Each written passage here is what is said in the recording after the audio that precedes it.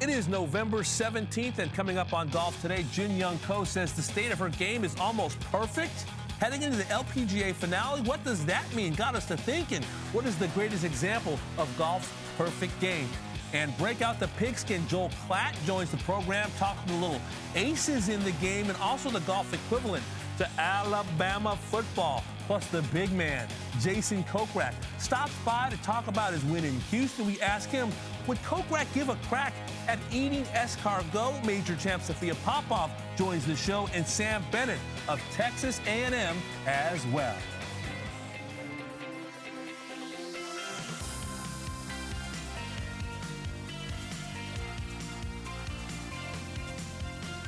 Golf Today, brought to you by PointsBet. Happy Wednesday to all. Golf Today. Damon Hack, Shane Bacon. D-Hack got a big week on the LPGA Tour as we conclude things at the CME. We've been talking about it all year long. We wanted to see a little tension, some big names in the season finale in Naples, Florida. Beautiful spot, by the way. If you've never been, I highly suggest you go, especially if you're living in the Northeast where it's a little bit chilly. I had frost on my windshield, but I digress. What a great venue, I think, for the ladies to show their best stuff. Jin Young Ko has been playing some incredible golf as of late. And, of course, she was the winner here last year in 2020, hoping to kind of continue the great play this in 2020 at the CME Group Tour Championship. Just drips it in. Yeah, I was there, my friend. Stole the storylines, beat Se Young Kim and all the rest. And this year she's playing pretty good. Yeah, I feel really good, great. And my swing or my game is almost perfect. If some made more putts, I can win again. Yeah, I will try to make a lot of putts today, this week. Okay, look at the season comparison. 2019, 12 events, 12 top 10 finishes, 4 wins, 2 of them major championships. Look at that scoring average, 69 and change. Then 2021 looks very, very similar. 18 events, 12 top 10 finishes, 4 wins, no majors, but you see that scoring average very, very close to what you did a couple years ago. Last 6 events, she's got win, T6, T2, win, T6. I mean, she's playing as good a golf as anybody in the world right now, and we talked a lot about Nelly Korda and the win that we saw on Sunday in that great playoff. But Jin Young Ko has been the pace setter in this second part of the season. What Jin Young Ko's been able to do with her golf game, it's just been so complete. I mean, the lofty goals that she set for herself, it's been quite impressive to see someone kind of step up. After what we saw from Nelly early in the season, it's easy to just go, 2021 is going to be Nelly's year. Yeah. And for Jin Young to say, I've still got a lot left in the tank, and I can go out there and at least challenge Nelly for best player of this season. It's been a great battle. It's been kind of the battle we hope to see in golf. And Jin Young Ko almost doing it as a part-time golfer over the last couple of years. 2020, she only played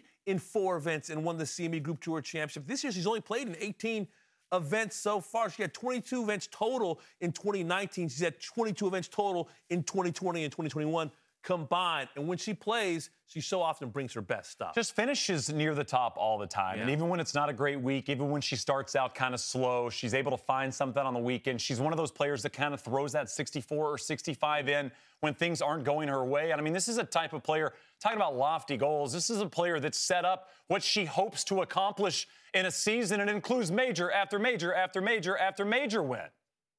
What do you feel like you didn't accomplish that you wish you had?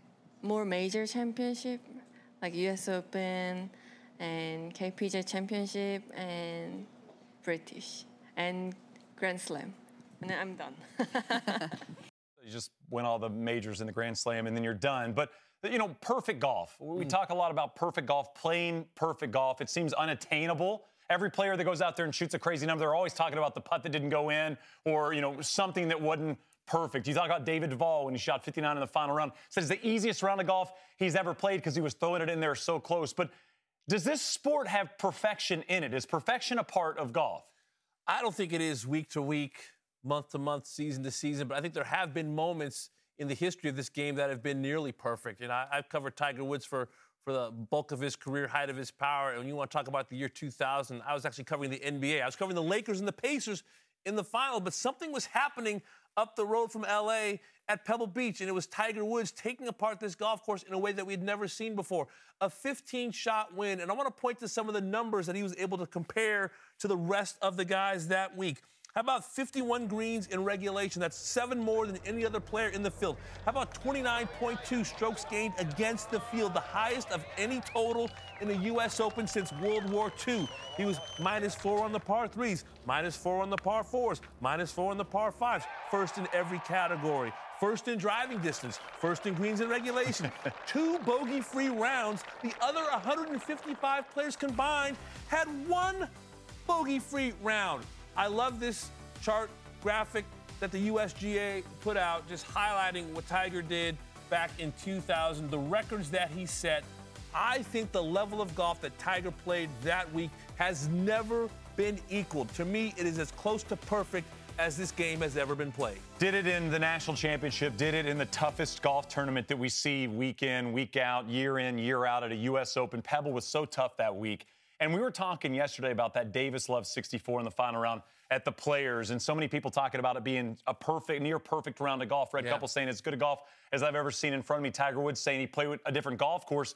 You talk about playing a different tournament, a different championship that Tiger Woods faced. We had players battling for second place on the second place leaderboard, but Tiger was playing a completely different round, a different course, a different environment. What he did that week, and I'm with you, was as close to perfect as we've seen. He was mentally perfect. He was physically perfect. The game plan was perfect on a perfect golf course. What a week that was for Tiger Woods. Only player under par. You're not supposed to do that at a U.S. Open, at Pebble Beach, or anywhere, and Tiger did exactly that. But how about you? Do you see a comparison anywhere? Perfection in a game of a cricket stick and dimpled ball, and the ball can go anywhere? You know, I'm throwing a little bit of a curveball, as I like to do. I mean, we could go through a lot of Tiger accomplishments in terms of perfection. You could throw out Jack's final round in 86 as a near-perfect run, especially that second 9 on Sunday at Augusta National. I'm going to go a different way, though. I'm going to go 87 Open in the final round there. You'll remember Nick Faldo battling out with Paul Azinger. Zinger had a one-shot lead heading into the final round at Muirfield.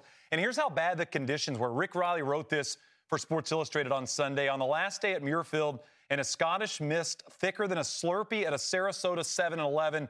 Alliteration much from Rick Riley there. But it was brutal conditions. And this guy went out there and had not won a major championship and did exactly what was needed to be done. You talk about kind of separating a golf tournament into 18 holes, into 18 tournaments, right? And his was par after par after par. He didn't need a birdie in those conditions. I mean, I'm sure he would have loved to have a birdie, but when you think about what you have to do to get to that finish line, if you're running a marathon, how can I conserve energy to get to the last couple of miles? Faldo conserved the energy and got to 17. And when Zinger looked like he had the Open Championship at hand, he needed 2 pars over the last 2 holes to claim it. He eventually made those bogeys, and it was Nick Faldo who made par after par after par. And again, we talk about perfection. You think about birdies and eagles, and you think about what Tiger did at Pebble Beach. But perfection can look a little bit different. And when you're trying to win golf tournaments, you got to do what is asked of you to win that week. And Nick Faldo was perfect on Sunday in terms of what the question was and what his answer was. I also think he had perfect practice leading up to it. The work that he and David Ledbetter did on his golf swing to take him from being a great player, one of the best without a major championship, to someone who would ultimately win 6 major championships and end up in the World Golf Hall of Fame.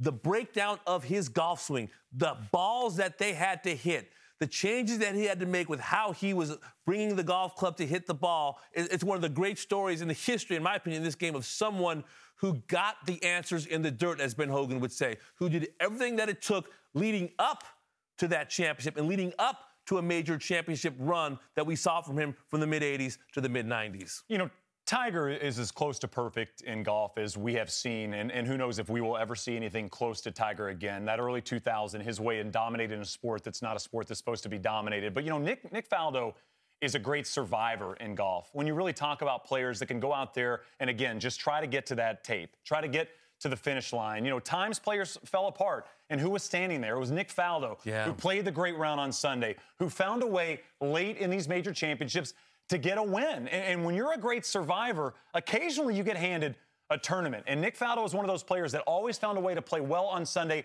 when other players weren't bringing their best stuff. And you look at the way Zinger played on Sunday in those tough conditions, you know, in all those bunkers, was able to get it up and down almost enough times. But it was Nick Faldo who made par after par after par after par in 87 in Muirfield to take home the Claret Jug. In 1996, a very similar story. Greg Norman, of course, a wobbly Sunday, shoots 78, and Sir Nick Faldo shoots 67, maybe one of the most underappreciated rounds in Final Rounds Masters history, because people focus so much on Greg Norman's struggles that day, which is a big part of the story. But Nick Faldo would not let Greg Norman forget about him.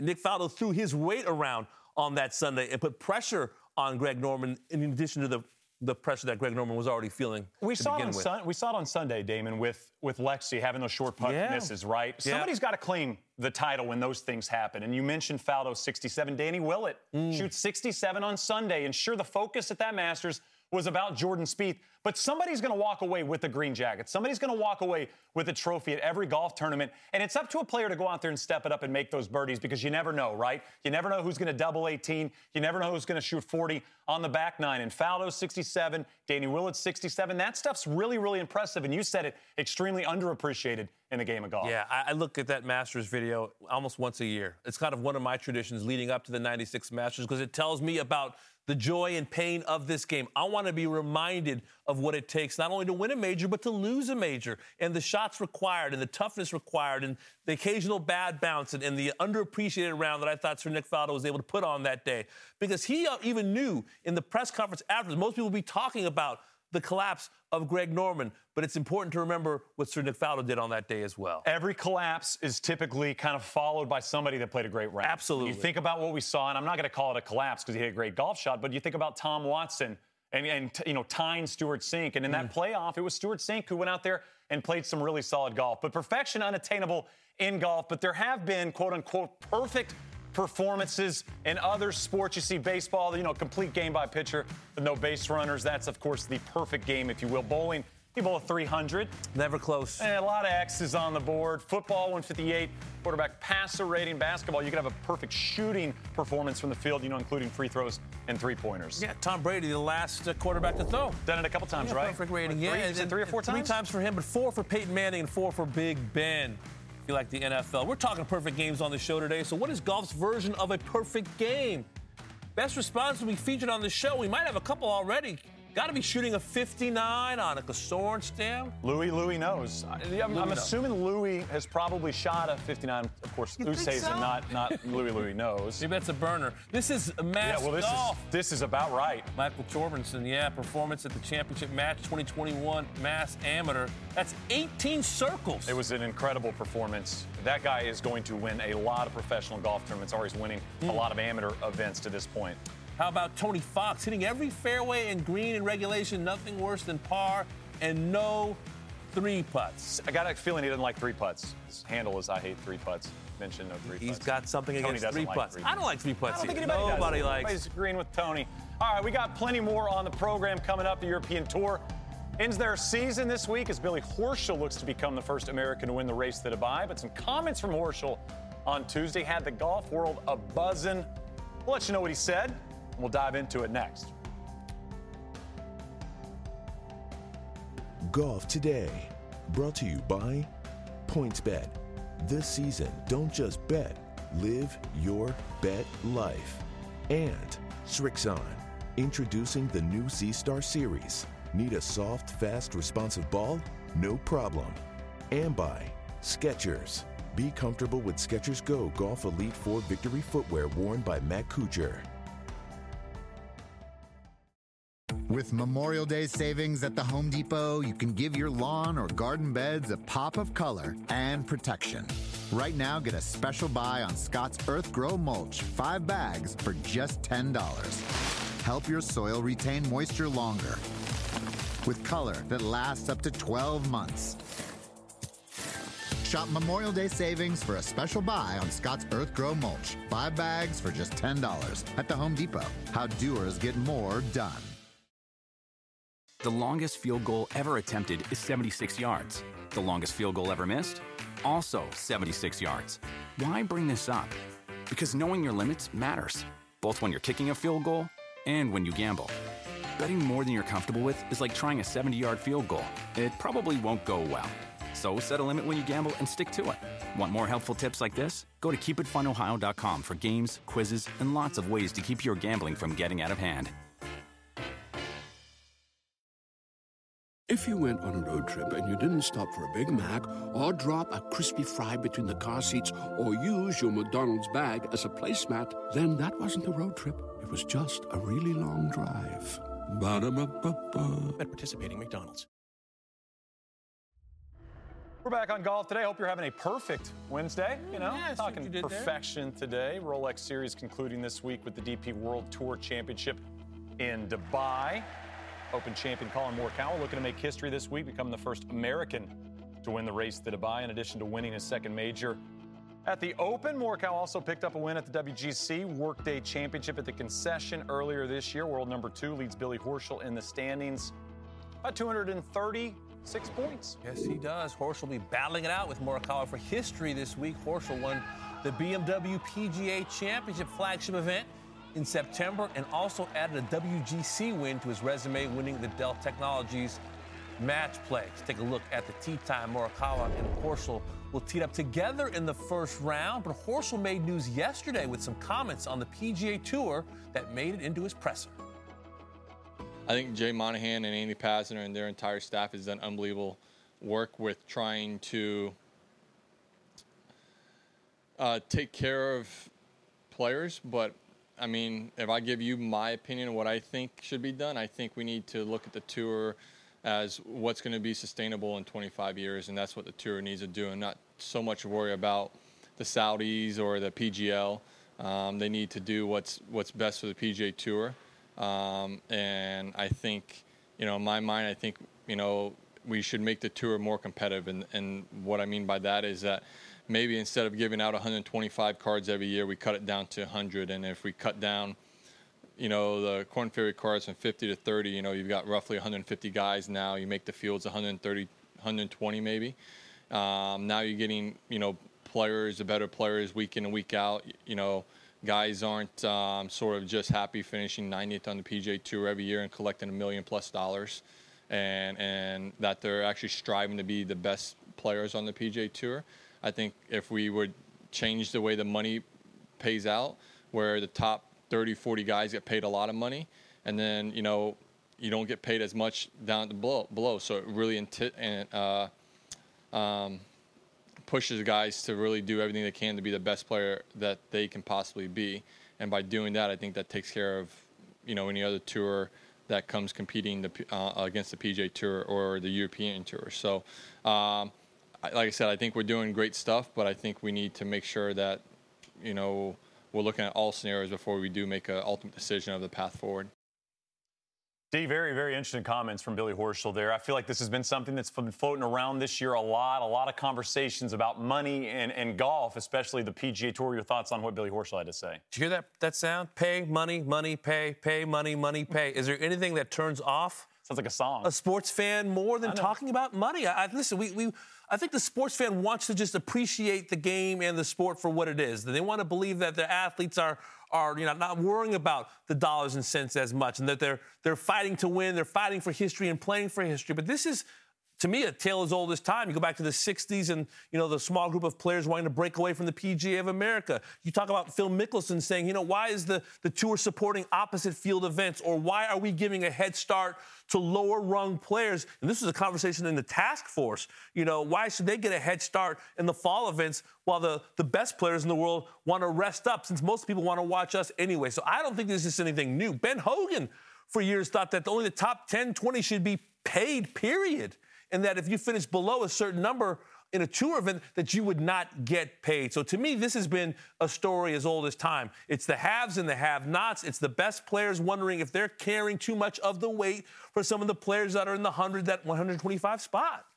I think money is a conversation that we have probably too much, especially in golf. I'm not sure golf fans truly care how much money people take home at the end of the day, because it's a number that once you get to a certain amount of money, once you get to 5 million, 10 million, 20 million, 30 million, can we make sense of it? The folks at home can't relate to it. It's really, really hard to relate to it. Yeah. And, typically when you play well, you make more money, right? I mean, that's something we've seen. I think this has been something that's been talked about in other sports a lot, is LeBron James paid enough. And I think a lot of NBA fans and NBA experts and journalists would say he's not paid enough for what he brings to the Lakers or the Cavs or the Heat, right? I mean, LeBron's who you're paying tickets to go see. But with this, you're also paying role players as well, because they're a part of the team. Golf, you don't have to be a part of a team. You're an individual athlete. I mean, Tom Brady makes a lot of money, but if his offensive line has to make some money, right? I mean, they've got to block for him, and they got to do their job, and they're massively important to the team. I am just interested in where we're going with this. Where is this going to go? Because other leagues are popping up, and we're talking so much about money and who deserves the money, and it seems like it's always about the top players. And the one thing I didn't love about the comments from Billy Horschel is questioning how dedicated players are to their craft. Because some guys just aren't as good. I mean, that's the bottom line. You might not just be as good. And you might work every single second of every single day to be 80th on the PGA Tour. 100% agree. And so when you start to question the dedication of a player, it's simply put, you might not be able to ever be as good as Bryson. I didn't like that either. To say that the 100th ranked player in the world or the 100th ranked player in the world is not putting on. He may just not be able to hit it as far as you. Maybe he's just not as good as you. But I don't think anybody on the PGA Tour has gotten there by skating. They're all working hard. And maybe they have. We don't know if some people have got there by skating. But I guarantee you there's a lot more people there that got there because they grinded and grinded and grinded. And again, it's important to move from 70th to 60th in the money list in the FedEx Cup standing. It's a big, massive jump to jump 20 spots. I just don't want to downplay what other players have done. Billy Horschel's a guy that puts in the work, and we all know that. He does. Billy Horschel's a guy that's dedicated in the gym. He's dedicated in his practice. He plays a lot of golf tournaments. He goes over and plays European Tour events. Billy Horschel does a lot. And I'm very, very impressed by Billy Horschel and what he has done in his career. But that is one thing I didn't love is let's not go after the dedication because, again, you could work really, really hard as a professional basketball player and never be as good as Steph. Steph can just do it. Steph sees the basket, and three-pointers make sense to him. Tiger saw fairways.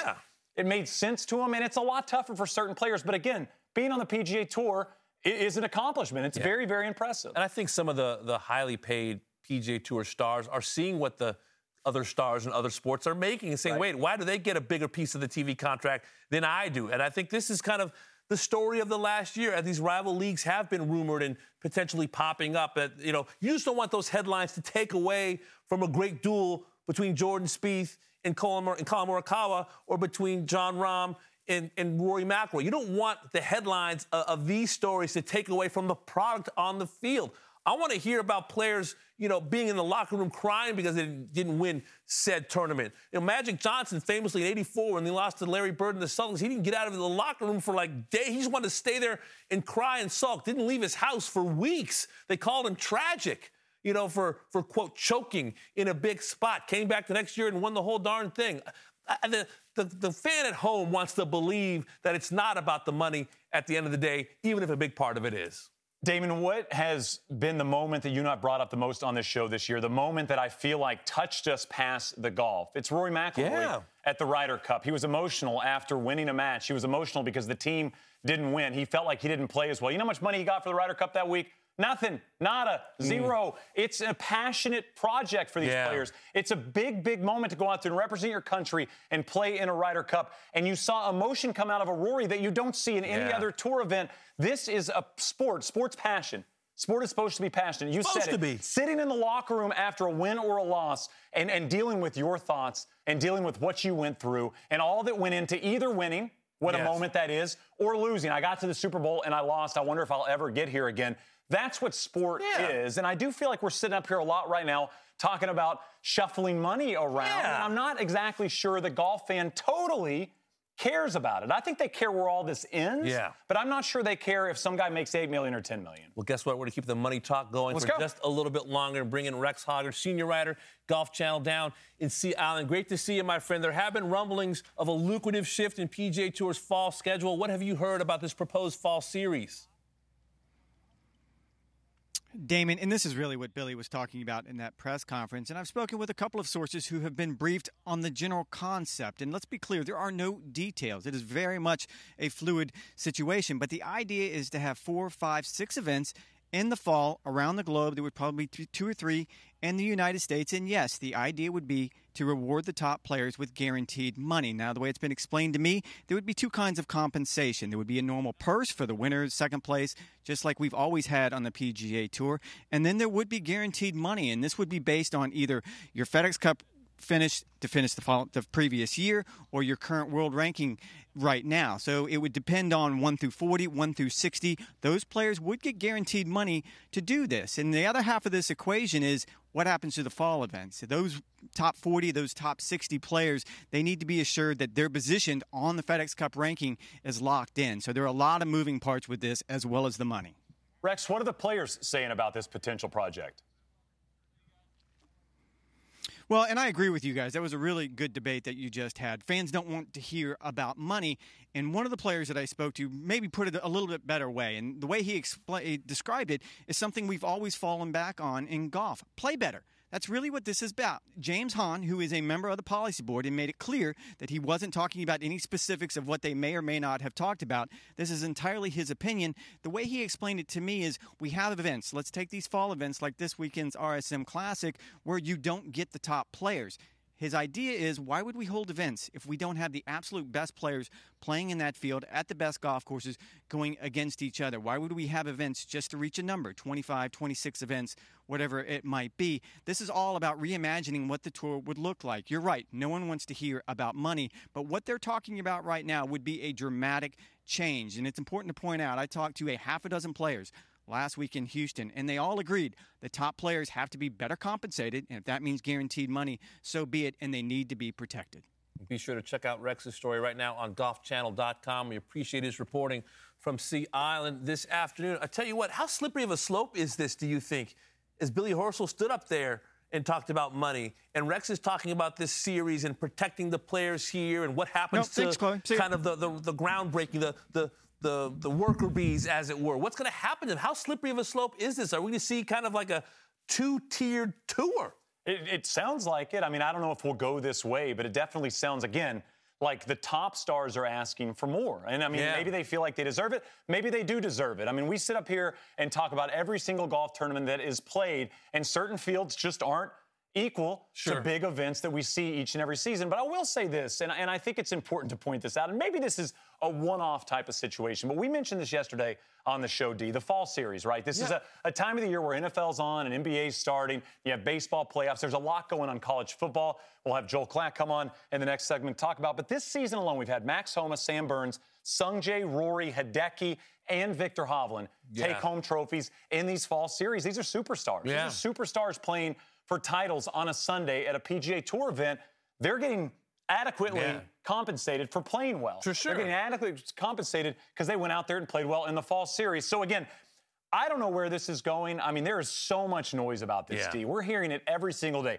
Podcasts are diving deep into the other tours. I mean, we're seeing everything about this. And now players are speaking up in front of the media. I know there's been rumblings about this away from the media, but now players are standing up in a microphone and saying, I feel like the top players should earn more money. So, I mean, who knows where we're going to be mid-December, mid-January with this. I wonder if some of those players you just mentioned, winners in the fall series already, will be doing something else, playing a different venue this time next year. Well, coming up next, you mentioned him, Joel Klatt, Fox college football analyst, going to join the show, talk a little golf, talk a little college football, with some big games coming up this weekend. Joel is next. This summer, click into cordless power with Memorial Day savings at the Home Depot. Tackle more than half an acre of grass with the convenience and gas-like power of the Ryobi 40-volt battery-powered mower. And keep your flower beds fresh with the 40-volt cordless string trimmer. Then clear debris with the 40-volt jet fan leaf blower. Click into Memorial Day savings happening now at your cordless power source, the Home Depot. How doers get more done. Reese's peanut butter cups are the greatest, but let me play devil's advocate here. Let's see. So, no, that's a good thing. That's definitely not a problem. Reese's, you did it. You stumped this charming devil. The longest field goal ever attempted is 76 yards. The longest field goal ever missed? Also 76 yards. Why bring this up? Because knowing your limits matters, both when you're kicking a field goal and when you gamble. Betting more than you're comfortable with is like trying a 70-yard field goal. It probably won't go well. So set a limit when you gamble and stick to it. Want more helpful tips like this? Go to keepitfunohio.com for games, quizzes, and lots of ways to keep your gambling from getting out of hand.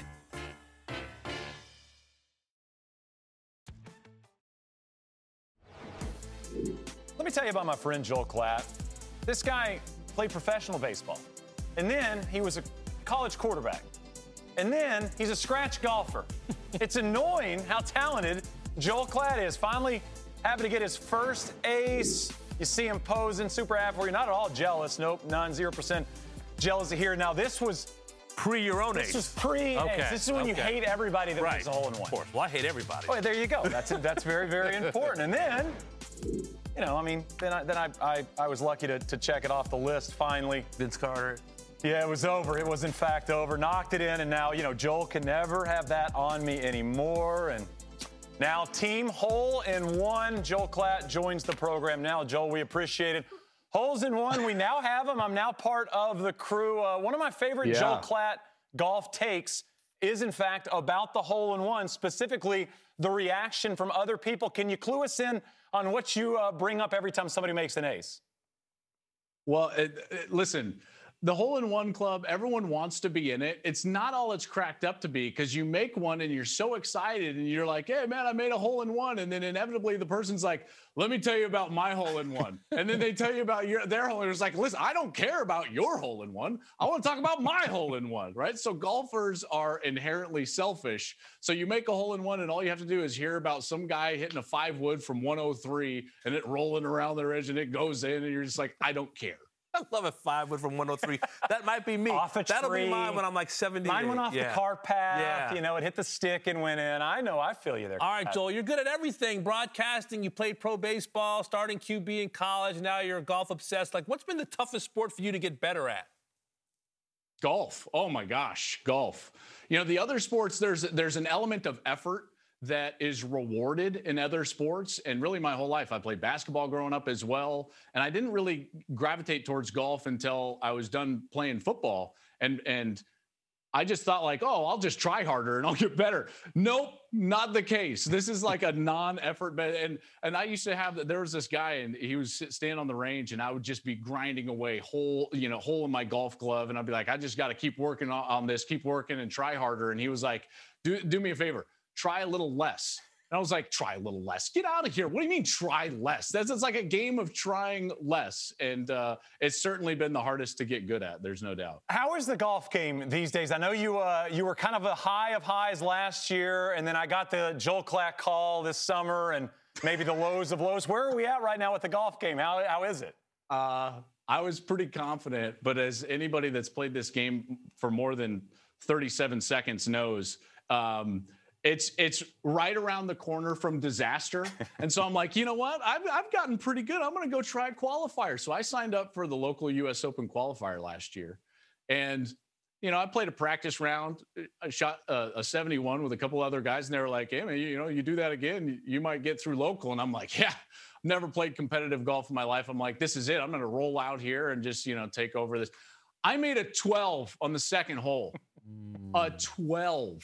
Folks, you pump 2 OB on the second hole and you're thinking to yourself like, why am I out here? You're rethinking your entire life. So yeah, it was a pretty difficult day. Ended up, I don't know, I think I shot a 90 that day. I haven't shot a 90 and I don't know how long, but a 12, man, that was pretty embarrassing. 12 is a good number in college football. 12th man. 12 not a good number in golf. But I do have a couple college football questions for you. College football right now to me feels a little like the early 2000s in golf. There's one super duper star, Tiger, of course, early 2000s, Alabama right now, and then there's a revolving door of everybody else. Is Bama's dominance good right now for college football?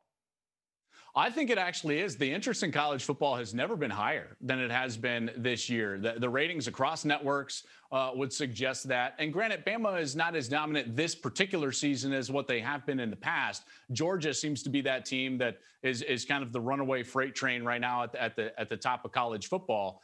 But I would just say, like, when was the NBA at its peak? It was the dominance of Magic and Bird and then Jordan. When was golf at its peak? It's the dominance of Tiger Woods. I think people want to see greatness. When was boxing great with Muhammad Ali and even Mike Tyson when he was knocking people out early in his career? People gravitate towards greatness. And so I think even if we have it in college football, while more teams or fan bases would want top-end success, I think people gravitate towards things that are great and historically great, and that's what Alabama has been over the last 12 years. Love it. People want greatness. They also want greatness challenge. So what, in your opinion, is the most important factor to making the playoff? Is it the record, strength of schedule, head-to-head, how a team is playing at the end of the year? What matters most in your mind? Well, if you're not familiar with college football, and maybe some of your viewers aren't, we have this 13-person committee that gets in a room, and then they're just like, these are the 4 best teams. Now go have a playoff. And it's kind of insane, right? I mean, can you imagine that in golf? There's very few objective standards. It's very subjective. So, Damon, the number one key, send a gift basket to all 13 people for Christmas. That's where you would start, and make sure it arrives before December 1st. Having said that, though, college has always rewarded teams that are just undefeated versus one loss. So strength of schedule, it tends to get used sometimes and not others. Strength of wins, strength of record, to be honest with you, I cover the sport for a living. I couldn't even tell you exactly which criteria they're going to use on a week in and week out basis. It's somewhat maddening. Our teams have strength of nothing in 2021, Joel. So we're not even battling for the playoffs. UCLA had a great start, beat LSU, came back to earth. Arizona, one of the worst teams in the country. Can you say something nice at all about UCLA and Arizona? Well, I do. Listen, UCLA is much better this year than they have been in the past. The win against LSU was terrific for them. And I do think they're the best team in LA. And this week they do play the Trojans of USC. So you can hang your hat on that. And Shane, Arizona did not go winless. That's a win. That's a win. That's a win. That's a nice thing to say. Last thing before we let you go, you have a great Tiger take about Tiger's success in a sport that isn't supposed to be attainable. It's not supposed to be perfected. What's your take on Tiger kind of pre-Y.E. Yang? Well, yeah, exactly. You bring up Y.E. Yang because that was the first scar tissue that he ever had. And I'm not talking about physical scar tissue. I'm talking about competitive scar tissue. And being a quarterback is one of the closest things to being a golfer, because as a quarterback, you're playing a team sport, and yet it's somewhat individual. And you develop scar tissue through interceptions you threw. And I certainly threw my fair share, and guys do that all the time. But the fewer times that you make mistakes in big moments, the less competitive scar tissue that you have and the more confidence that you play with. So everyone used to talk about the fact that, oh, Tiger is so confident. I just felt like he was always so much more free than others because he didn't have the competitive scar tissue that others had. He wasn't thinking about the shot that he missed. He was thinking about the countless that he made. And that's what made him so great. And that was oozing out of him. It was just a freeness that only happens when you don't have that competitive scar tissue that comes up from losses or poor shots or poor performances. And until Y.E. Yang, we hadn't seen it. Not even in the junior ranks. He had won everything. He never lost. You never lose in golf. What an individual talent for Tiger Woods. Who you got this weekend, Joel? I've got Iowa State at Oklahoma. Then next week, a big one. We'll have Michigan and Ohio State in the game before the Big Ten Championship. So coming down the stretch here. But trust me when I tell you this, I always have Golf Channel on in my office. Always. There you go. Because we like to hear that, Joel. That's a good thing to say. I've got to watch Shane, one. And two, I'm golf obsessed. I love the sport. Joel Klatt. We're Joel Klatt obsessed. I'll say that. Joel, we really appreciate the time. Thanks for stopping by, buddy. You bet. Have a good day, guys. All right, coming up, we're going to take a crack. You get that? See a crack at the most recent winner on the PGA Tour. Jason Kokrak is going to join us. He won in Texas. He's winning all over the place. He's going to join the program.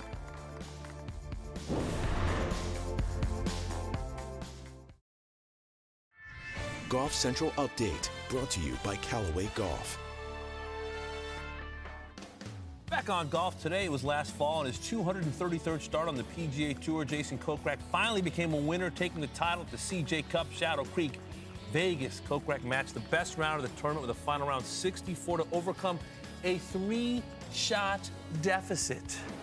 Pretty impressive. And then he's just continued to win, D. You win once, and then you just keep winning, right? Dude. You taste it? This one was really good. Everyone's, shouting for Jordan Spieth. Then you beat him in Fort Worth. I was watching this at home, Shane. I was like, this is impressive.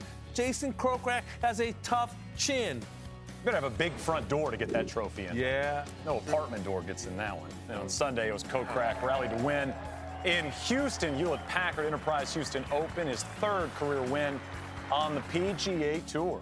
Yeah, I tell you what, he's figured it out. It's hard to win on the PGA Tour, but that's 3 wins. Recent vintage, you take a look at the percentage of finishes in the top 25. Last 28 starts, 43% of the time. Crazy. You see the 3 wins, 6 top 10 finishes in his last 28 starts. And guess what? Jason is in Cleveland, but he's joining us on this Wednesday edition of Golf Today. First of all, thanks for spending some time with us, Jason. What's the afterglow of winning like, the hours, the days that follow? It was quite the roller coaster ride that we had last week in Houston.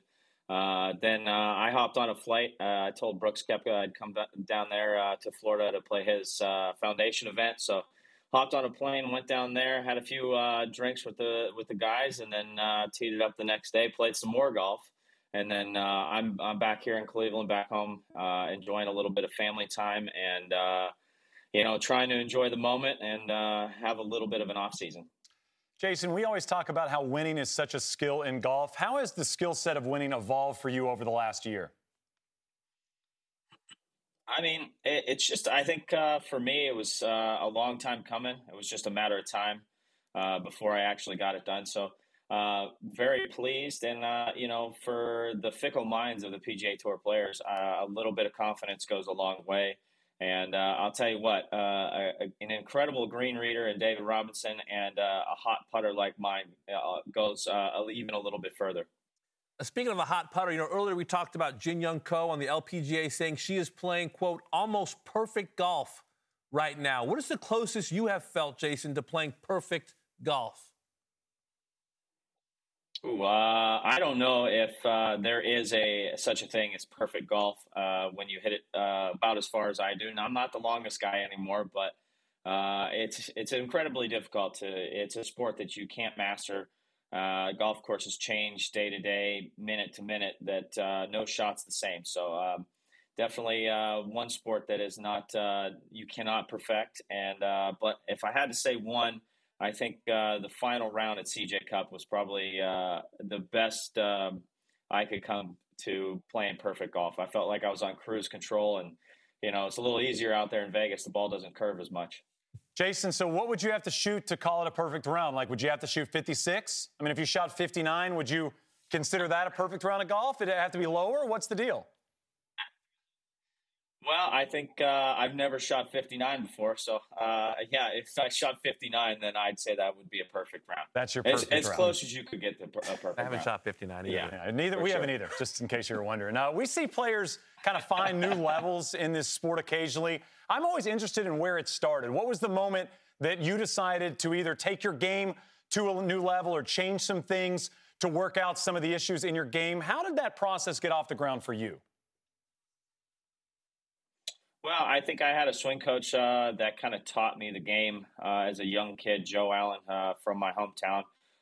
Been a longtime friend. And then the last 4 to 5 years, I've worked with Drew Steckel, keeping my game, I guess, a little bit more intact, a little bit more, consistent. I used to hit a lot of drivers offline, curve the ball quite a bit with my irons. So I think just kind of limiting and learning what I need to do in the golf swing to hit certain shots at certain times under the gun or in the moment, that it makes it a little bit easier. But nonetheless, you still have to get up there on the putting green and make the putt. So I got to hand it to D-Rob. I went cross-handed a few years ago, told me to stick with it. Lengthen the putter to 36 inches because I'm a tall guy, get a little bit more comfortable over the ball. And I think just kind of sticking with the clubs that I got in my bag and, learning that I know what to do with them. Jason, I don't know if you know this. You got some Ryder Cup run. I mean, you were in the discussion, man. President's Cup is next. How do you approach making one of those hard-to-make teams? It's incredibly hard. Limited to a few guys, a few picks.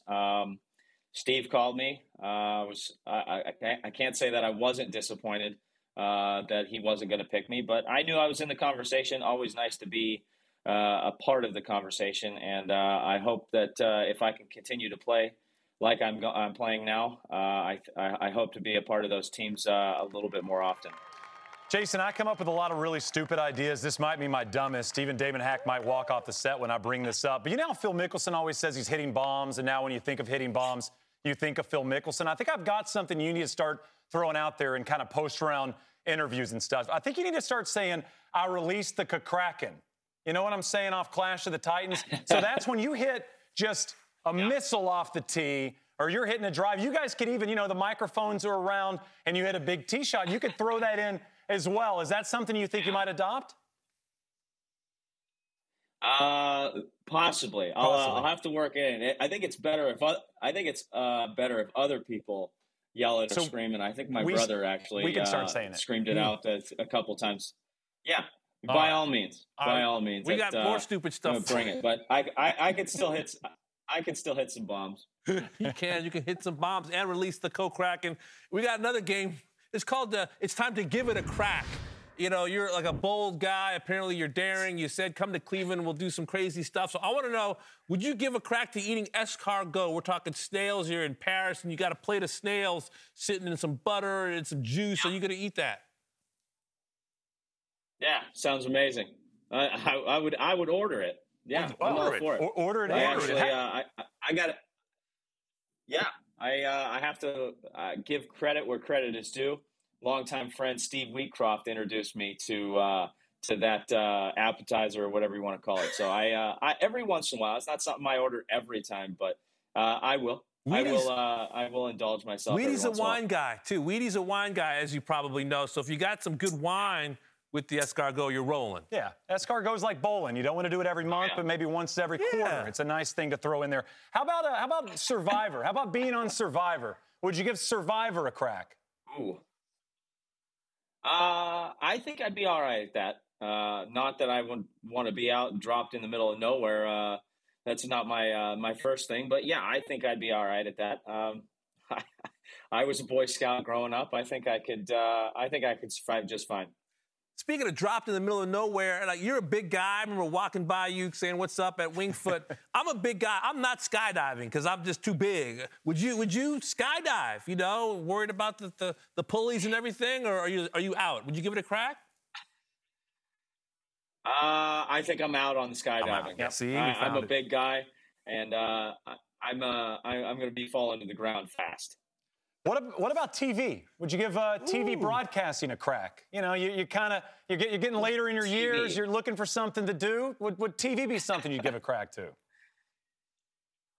Well, I just started radio last year with Sirius XM, so you never know. I'm not going to say no right now, but it's definitely within the realm. Yeah, radio's the gateway drug to TV. There you go. You get right into it. All right, Coke Crack. Listen, it's been a lot of fun chatting with you.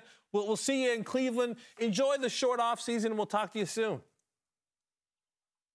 Sounds good, guys. Thanks for having me. There he is. 3-time winner on the PGA Tour, Jason Kokrak. Still to come on Golf Today. We're giving a shout-out to all the Southpaws in golf, including Shane Bacon. It's nice of you to do. Special on this date in history has this thing a little lefty appreciation. You're complimenting me? You got it.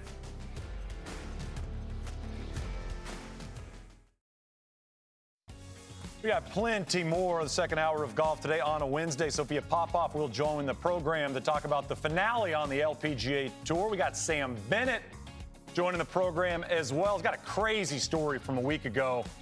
The Texas A&M senior has had an incredible year, but you'll love the story. An extra club in the golf bag. And about world records, some golf world records. Damon and I are going to be quizzed on some we have no idea about. Let's see how we do.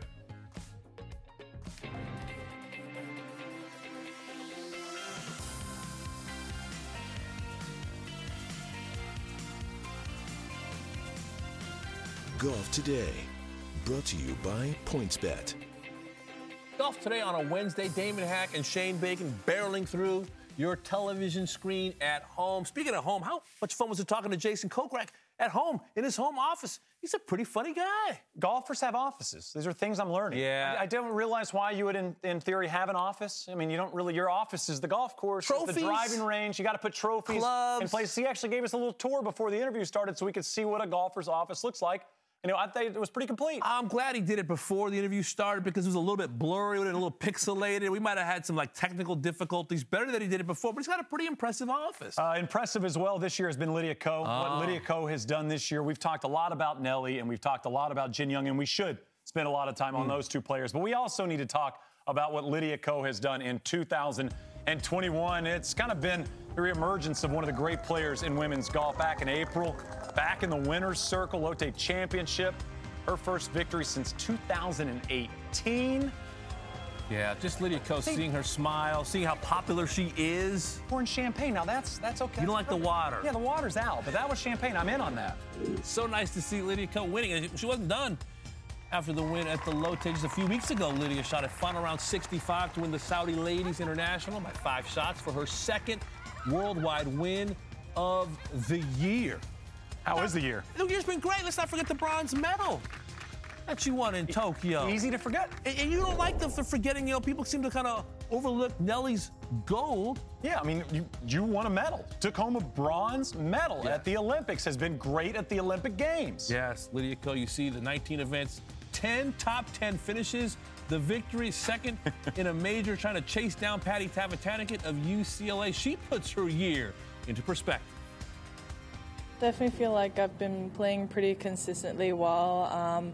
I didn't start off really well at BMW, and then I kind of climbed back into finishing tied third, and then just been feeding off momentum and just enjoying it out there. I think I've been less result orientated and kind of thinking, what's meant to be is going to be, and that's kind of what Sean told me. So yeah, thinking of that mindset, but at the same time, being 100% focused out there and just enjoying being out there. The more times you put yourself in contention, you get, confidence from that, and then I feel like it's like a seesaw. At one point, it's going to tip towards your way. So, yeah, it's been great to kind of put myself in those kind of positions and feel, what it's like to be back there again, the pressure, the stress, or just the adrenaline that, when you're in contention or in the final few groups. So I think it's a great place to be at, and hopefully, I'll be able to feed off all of those, positive, results and momentum into this week and finish off my season strong.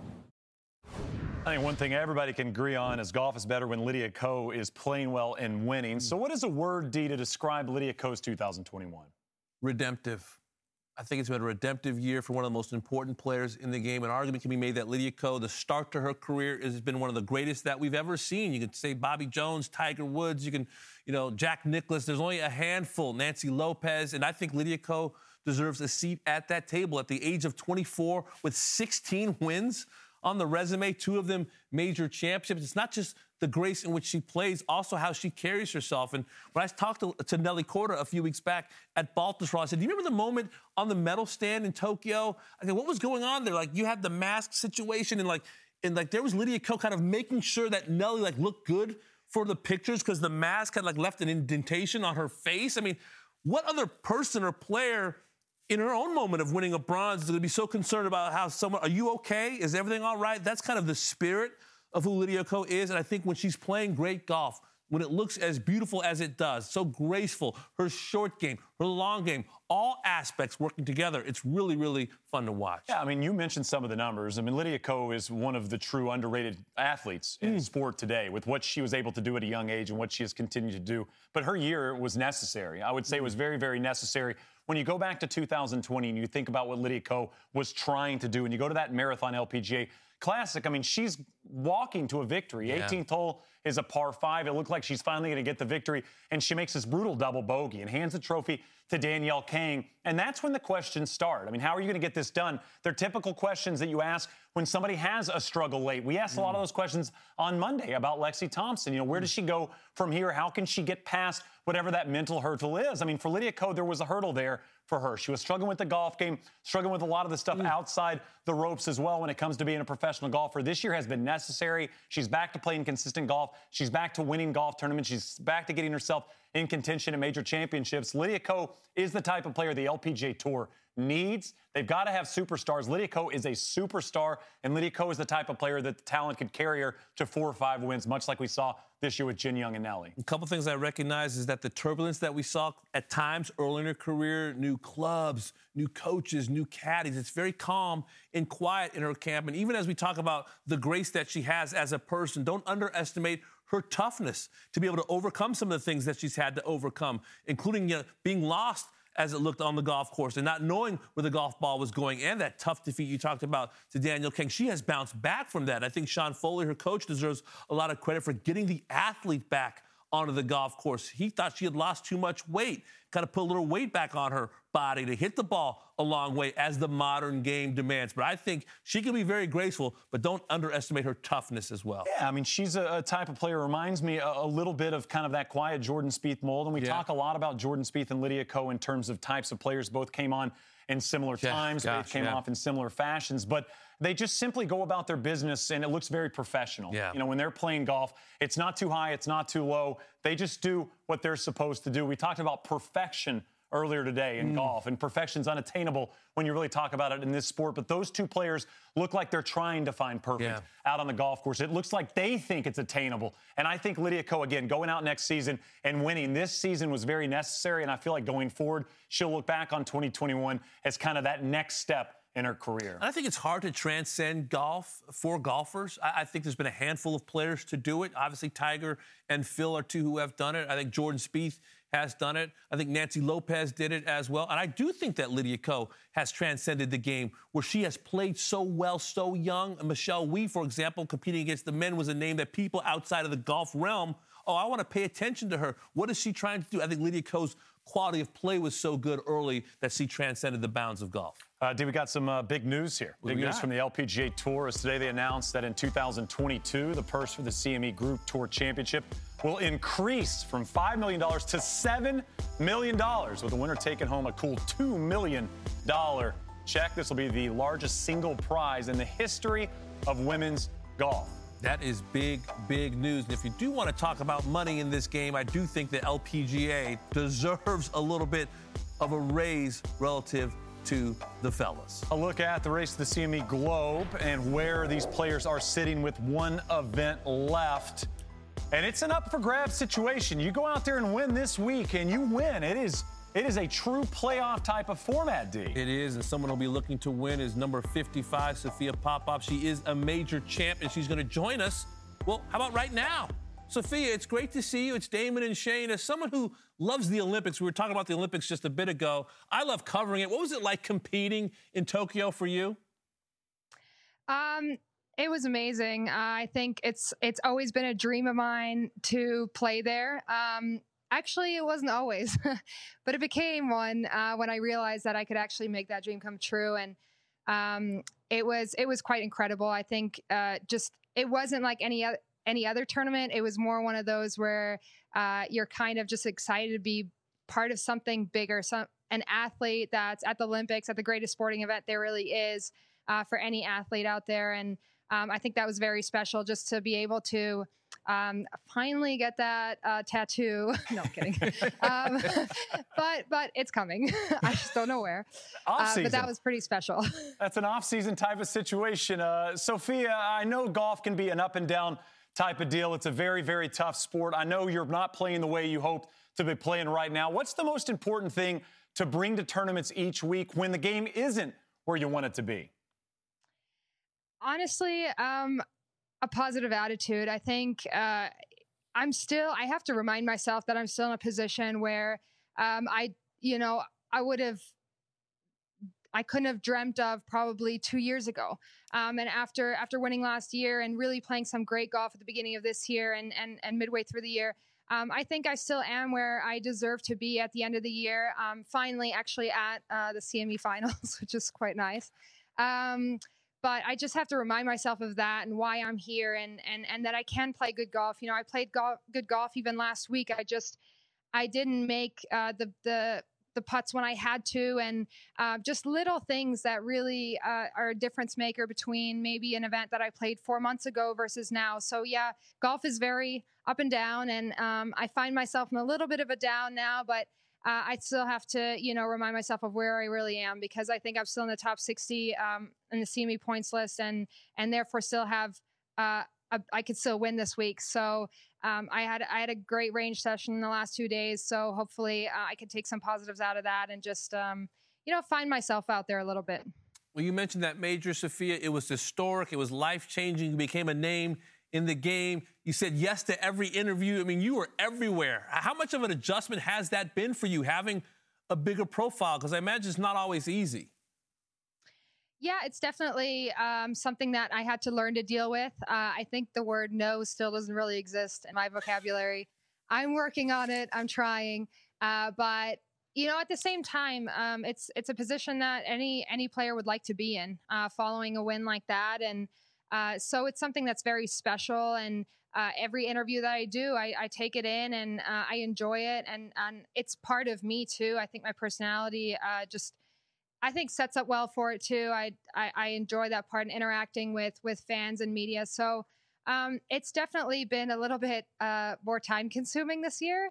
And it was very good. It was a great learning process. I know after this year, I think a little bit more about how I want to do things next year, as far as how I'm going to schedule my events, my time, my me time, all that stuff. I think it was just a great learning process this year. Sophia, I want to talk about the Solheim Cup week. I'm always interested in players' experiences there. Run us through the week and maybe a moment that was the coolest for you. It was definitely the most nerve-wracking week I've ever had. Definitely that first tee shot, especially in the afternoon, since I didn't play the foursome in the morning, was just something I've never experienced before. It was wild, literally wild. I was just hoping to hit somewhere close to the center of the face of my 3-wood.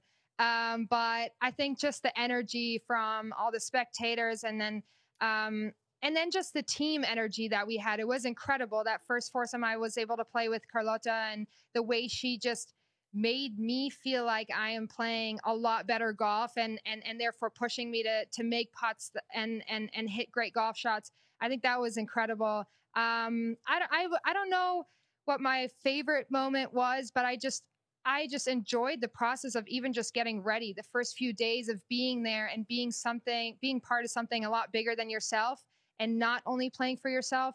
I love that environment. I love playing for my teammates and having a different purpose than I do every other week of the year. So I think that's just so special in itself. And then kind of having to play against players that are also very good friends of yours is a very interesting dynamic that I think I didn't quite understand before going into that week. So I think that was something that was very cool. I just enjoyed every minute of it. Sophia, it's been a long, long season for so many professionals. You've had the Olympics, you've had the Solheim Cup. So I want you to power rank what you're most excited about doing this offseason. Maybe give us 3 things that you're super excited that do not involve the game of golf. I'm so excited for offseason. I don't even know if I can rank 3 things, but I think one thing that's just underrated, but it's going to be my number 3 is just being at home, just sleeping in my own bed, and enjoying family time. Actually, I love my family. They're number 1, but it's still number 3. Number 2 is something that I love doing. I'm not even sure I should be mentioning, but I love skiing. So it's on the agenda. And then number 1, I think, God, it's a tough one, but I think I have a trip planned, or I don't think I have a trip planned. So just some vacation time outside of, and which is not skiing, and just honestly doing other things. I love hiking. I love surfing. I love all that. So hint, something along the lines of that is what I'm really, really looking forward to. But I think all in all, just spending some quality family time and getting everyone together over Thanksgiving soon. Love it. Family's important. Skiing is big. I'm a big skier. I may see you in Colorado in December if you're headed that way. Most importantly, best of luck to you in Naples this week.